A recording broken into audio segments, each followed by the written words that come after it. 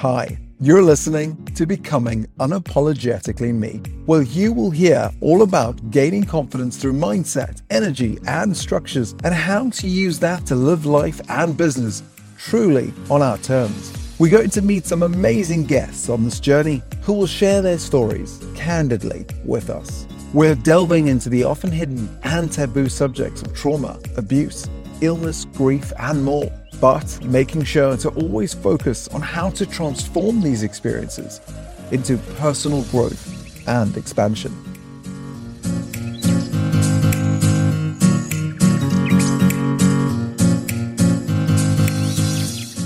Hello, my lovelies, and wow, what an exciting day it is today. This is the first episode of my podcast, Becoming Unapologetically Me, and it feels a bit like Christmas and my birthday and being a kid in a sweetie shop all rolled into one. So it's so wonderful to be here and so wonderful to have you join me as well. So I'm excited, so excited to share this journey with you and to really hopefully inspire you and motivate you, and hopefully we'll have the odd giggle along the way as well. So I thought I would really introduce myself a little bit better during the episode today and teach you or let you know a little bit about me and who I am and what I stand for, and really why this podcast is seeing the light of day, because of course everybody has a story, but why have I chosen to share mine through this vehicle? My podcast is really aimed at people who kind of feel like there's a little bit more trapped inside them that hasn't been able to find the way out. I work a lot with coaches in my coaching practice, but I think that this is going to appeal to more people than that, who feel like there's something trapped inside them that hasn't been able to get out. And maybe despite having tried a few different things, it still hasn't found its way out. But you know it's in there and you know it wants to come out. And so why is it still stuck inside? And how do we let it see the light of day? And the reason I know all about this is because of my own personal journey and what I've been through over the last goodness knows how long. So I'm 45 now, but my story starts 45 years ago, but actually where I'm going to pick up is post-university and as I started my career. So I found myself in a managerial position at work quite quickly. So I always just naturally dropped in and slotted into the servant leadership style, even though back at the beginning of the 2000s, I don't think that was really a thing then. But it's just always been my natural style to open gates for people and to enable others to achieve what they need to achieve. I'm definitely not a command and control type of person at work or in any context, in fact. So it was always very natural to me to just start opening doors, and naturally through questioning and through challenging. And so maybe you could say I was just naturally a coach, just through who I am and how I managed to progress through my career and through life in general. And it's always really, really inspired me to see other people's confidence bloom. So in 2005, I started working in a management consultancy position, and I was working in central government, in NHS, in big blue chip companies across the UK. And my remit was very much to train teams from within those organizations to be able to deliver operational excellence, whatever that looked like for each organization, but to deliver operational excellence for their organization. And so I wasn't there to do it as such, but much more to take a team of people who never probably heard of most of what I was talking about, and to support them and develop them and build them into a team who could then fly with that when I left and moved on to my next contract. And that wasn't the career that I set out to do by any stretch of the imagination, but it was so fulfilling and really opened something up inside of me that said, actually, my life path is all about helping people and about empowering people and helping people to transform their lives. And when you see the smile on someone's face when they're achieving something that they never thought they could do, honestly, money can't buy that. It really, really can't. But like I mentioned, that wasn't my original intended career path. So back when I was about 7 or 8 and at school, obviously, every break time, lunchtime, I would meet up with a friend of mine who was actually in the year above me, and much to the school's disgust that we were having a cross-year friendship. But we sat there every single break time, every single lunchtime, and we planned our vets practice. So she was going to do the small animals and I was going to do the large animals, but not cows. I decided definitely not cows. I know they're big animals, but I'm not doing cows. And she used to say to me, but you have to do cows because they're big animals. And, you know, what about if people have cows and they need them to come to the vet? And I said, no, I'm playing this game by my rules and I am not doing cows. So that was the way that our vets practice was going. We designed the logo, which was a mixture of our initials. Every single detail of this vets practice was planned. And it only really fell down when I got to about 13 and realized that science wasn't my strong point. And so the training for a veterinary practice was going to be somewhat challenging, given that science was neither mine nor her strong points. But never mind, we move on. And I found a different career path and, okay, not helping animals, but helping people. And that's really where I've continued my career. And ever since I got that kind of light bulb moment in 2005, that this was really what motivated me and the direction that I really had to take my career, because it was so, so important. And my career literally was going from strength to strength. Every promotion I wanted, I got. If there wasn't one available, then there were a few that were created for me, and I was zooming up the career ladder, and life was literally fantastic. I felt like nothing could stop me, nothing could hold me back, and flying physically, metaphorically, and it was amazing. But then in September 2006, things started to go awry, shall we say. I got married in July 2005. And in September 2006, my dad had given us a belated honeymoon, and we went to South Africa, where he lived, to the Kruger National Park, and went on a safari there. My word, if you ever get the opportunity to do it, it was such a beautiful experience. So, so amazing. Seeing all these majestic, beautiful creatures in, yes, a park, but the biggest park that you can possibly imagine. You can't find the edges. So really in their natural environment.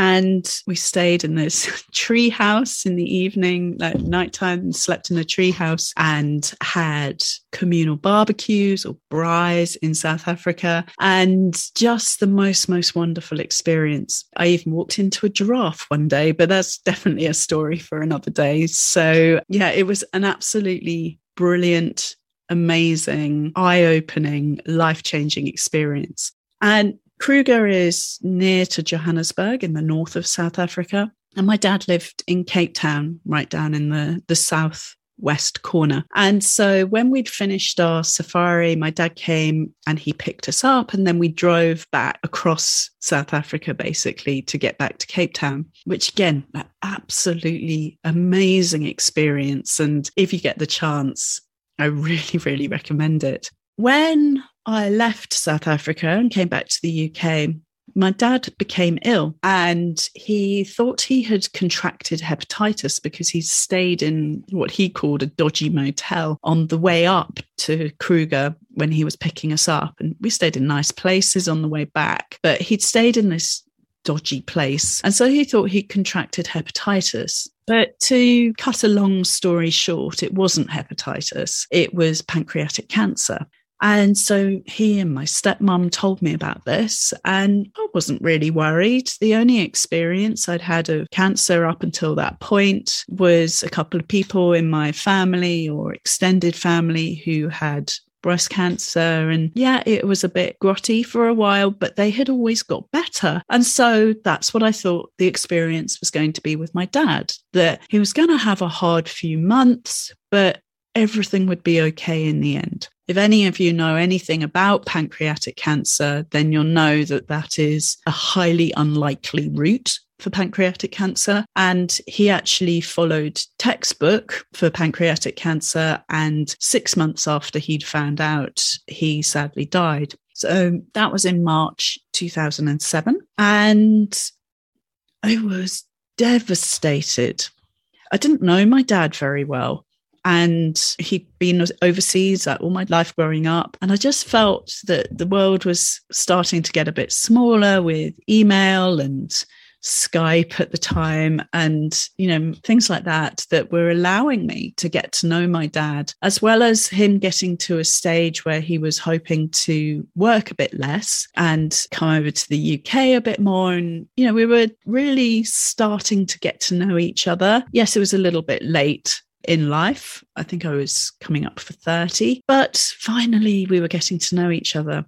So I was devastated that I didn't really then get to know my dad. A little bit, of course, but not nearly as well as I would have hoped.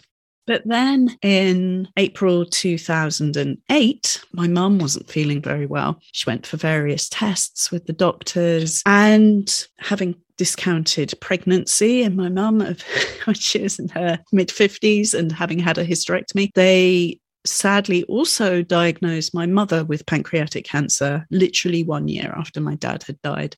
And this time I knew what I was going to expect. I knew what the road was going to look like. And again, my legs were knocked out from underneath me. And sure enough, then in September 2008, my mum also died. And I absolutely reeled from this experience. I had grief counselling, which just stirred up a bit of a hornet's nest, to be honest. And I don't think I was ready for it. And things just went from bad to worse, basically, within my life. Except I did have 2 children in 2009 and 2011. And they're the most wonderful people in my life, always have been and continue to be so. I also started a business, which was launched in 2009, at the same time as having my first child. And then in 2012, went to a physical bricks and mortar building business as well. So I was doing all that alongside becoming a mother and still trying to recover from the grief of losing both of my parents. And this was just playing out in all sorts of different ways in my life. And I'm sure we will look at these over the weeks and the next few months as we get to know each other better through this podcast. And in 2017, my marriage broke down and ended up in a divorce. So I'd gone from 2009, effectively, 2007, certainly, that I was flying high and literally nothing could go wrong in my life, to the next 10 years playing out and everything that happened across those 10 years. And I can only describe it as being a shadow of my former self. If you'd stood those 2 people from 2007 and 2017 next to each other, you wouldn't have even said they were the same person, either from what was going on inside my head or physically or in any shape or form. I was just fundamentally changed. And of course, you would expect that given what I'd been through. So I got really, really fascinated and curious about mindset and the role that it plays in our life. And that's really what brings this story up to where we are now, because over the last 5 years, I've used everything that I've learned. Well, I started learning about mindset for my own healing, first and foremost. And then I actually realized that I am actually quite good at science, despite having not made it as a vet in my vet career. But actually understanding the science of the brain and how the brain works and how all the different parts of the brain work has been something that has fascinated me, inspired me, and motivated me to completely change that trajectory. So I really was faced with a crossroads in 2017 as carry on this way, potentially not even carry on this way. It was that bad at times. Or you've got two children who are looking to you for their role model, their inspiration, their motivation, how they are going to shape into adults. And that was it. That was all the motivation that I needed to say, I'm not going this path. I'm turning right here and I'm following the mindset, the healing, the recovery route, because this is more important. It's important for more than just me. This is important for my children as well. And so that's what I've been doing for the last 5 years. And that's really what I want to share through this podcast with you, is the twists and turns, the journey, the experiences that I've had over those last 5 years.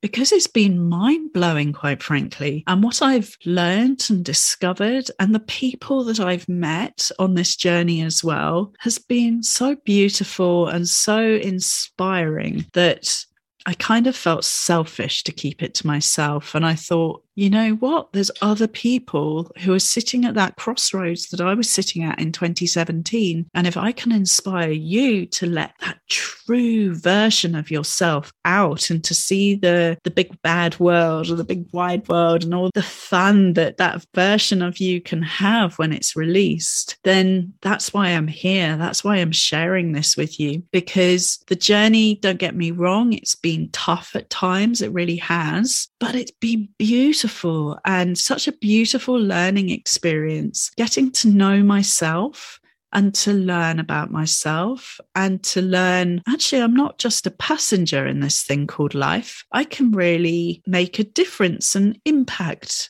the journey that I take through life. And so this is really what I'm going to share with you as we progress through this podcast. And I mentioned some of those amazing, amazing people that I've met on this journey. And I'm going to be inviting them in as well to share their story, because each and every person that I have met on this journey has their own amazing story to share. And I think some of these stories will bring tears to your eyes. Others will have you laughing. Others will have your jaw on the floor with amazement. So I'm really excited to share their stories with you as much as I'm excited to share everything that I have been through. There was a point, I suppose, that was really, really pivotal in 2020. And it actually started with someone reading a quote out. And you know, when you hear something in an entirely different way. So I'd heard this quote before, probably quite a few times, but this day I heard it completely differently. So this is the Marianne Williamson quote that says, "Our deepest fear is not that we are inadequate. Our deepest fear is that we are powerful beyond measure. It is our light, not our darkness, that most frightens us. Your playing small does not serve the world. There is nothing enlightened about shrinking so that other people won't feel insecure around you. We are all meant to shine as children do. It's not just in some of us, it is in everyone. And as we let our own light shine, we unconsciously give other people permission to do the same. As we are liberated from our own fear, our presence automatically liberates others." And I absolutely love this quote. It really embodies everything about my journey, everything about why I've kept going when it's been hard, and again, why I want to share that with you. Yes, I could play small, I suppose. but it's really not in my nature. And it doesn't serve the world by me playing small, and nor does you playing small serve the world. So that's what I want to inspire in you through this podcast, is that ability to shine, whatever way you are meant to shine, but to know that, yes, it can be scary at times. Definitely it can be scary at times, but that's okay. We all get scared, and to know that we can do things when we're scared, because that's how it's worked for me. It's how it's worked for hundreds and thousands of other people. And it can also work for you in that way as well. I was listening to something the other day, and they said this question: where does your real self get to breathe? And I thought that's such an important question. I know I was one of those children who was always very good at school. I did as I was told, was good at, what my parents told me to do, what my teachers told me to do, what my grandparents told me to do. I was very well behaved. Yes, of course, I had my moments, and I'm sure we'll talk about more of those. But I always did what was expected of me. And that created this huge inner conflict, because I was trying to be a square peg in a round hole, and it just didn't fit so often. And I realized, as part of my journey since 2017, that I spent 40 years trying to be something that everyone else wanted me to be, and not be who I wanted to be. And so that's where the inspiration for the name Becoming Unapologetically Me came from, because that's the journey that I'm on. And I hope it's a journey that I can inspire in you as well, so that you can become unapologetically you as well. Because when we lift the shame from everything that we think we should be, and where we don't quite measure up to other people's expectations of us, then life starts to really open up. Then you get to live life on your terms. Then you get to call the shots. And if I do nothing else for the rest of my time in this world, I just want to inspire people to stand in their power and to be who feels comfortable for them, not to be something or someone that everyone else expects. I was talking to a friend about this the other day, and how the Instagram life is so challenging, where we're all expected to live a certain glossy looking life from the outside. But when that really conflicts with who we are inside, and actually we don't want to live that life of living in suburbia, 2 children, if that just isn't your thing, then having that power and that confidence to step into exactly what is your thing. And that's the journey I'm on.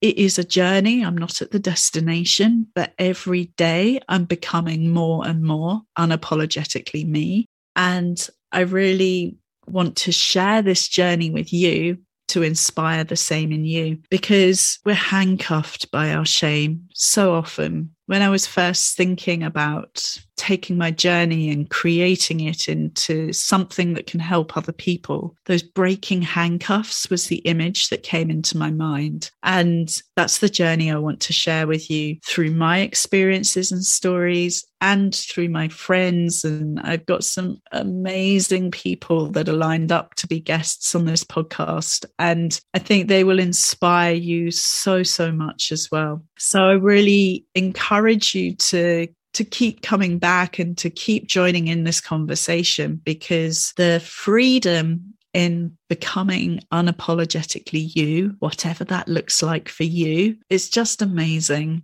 And you can't even possibly imagine what life feels like in that space at the moment. But let's go there together. Let's learn together. Let's grow together, and let's experience that freedom together. And I'm excited to share your journey, and I hope you're excited to share mine with me, because it's a beautiful, beautiful place to be. And I'm so excited to be having this space where we can have this conversation. And I can't wait to speak to you again. So until we meet next time, keep becoming unapologetically you. Take care. Bye.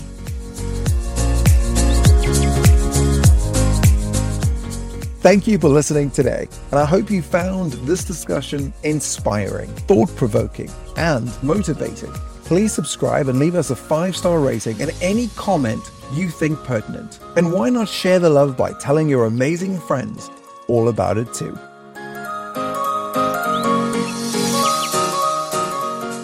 Making a high-quality podcast like this takes a lot of work. That's a fact. But not when you hire Copus. With our white glove experience, we handle everything for you. From guest outreach all the way through to publishing and promotion, we handle it all.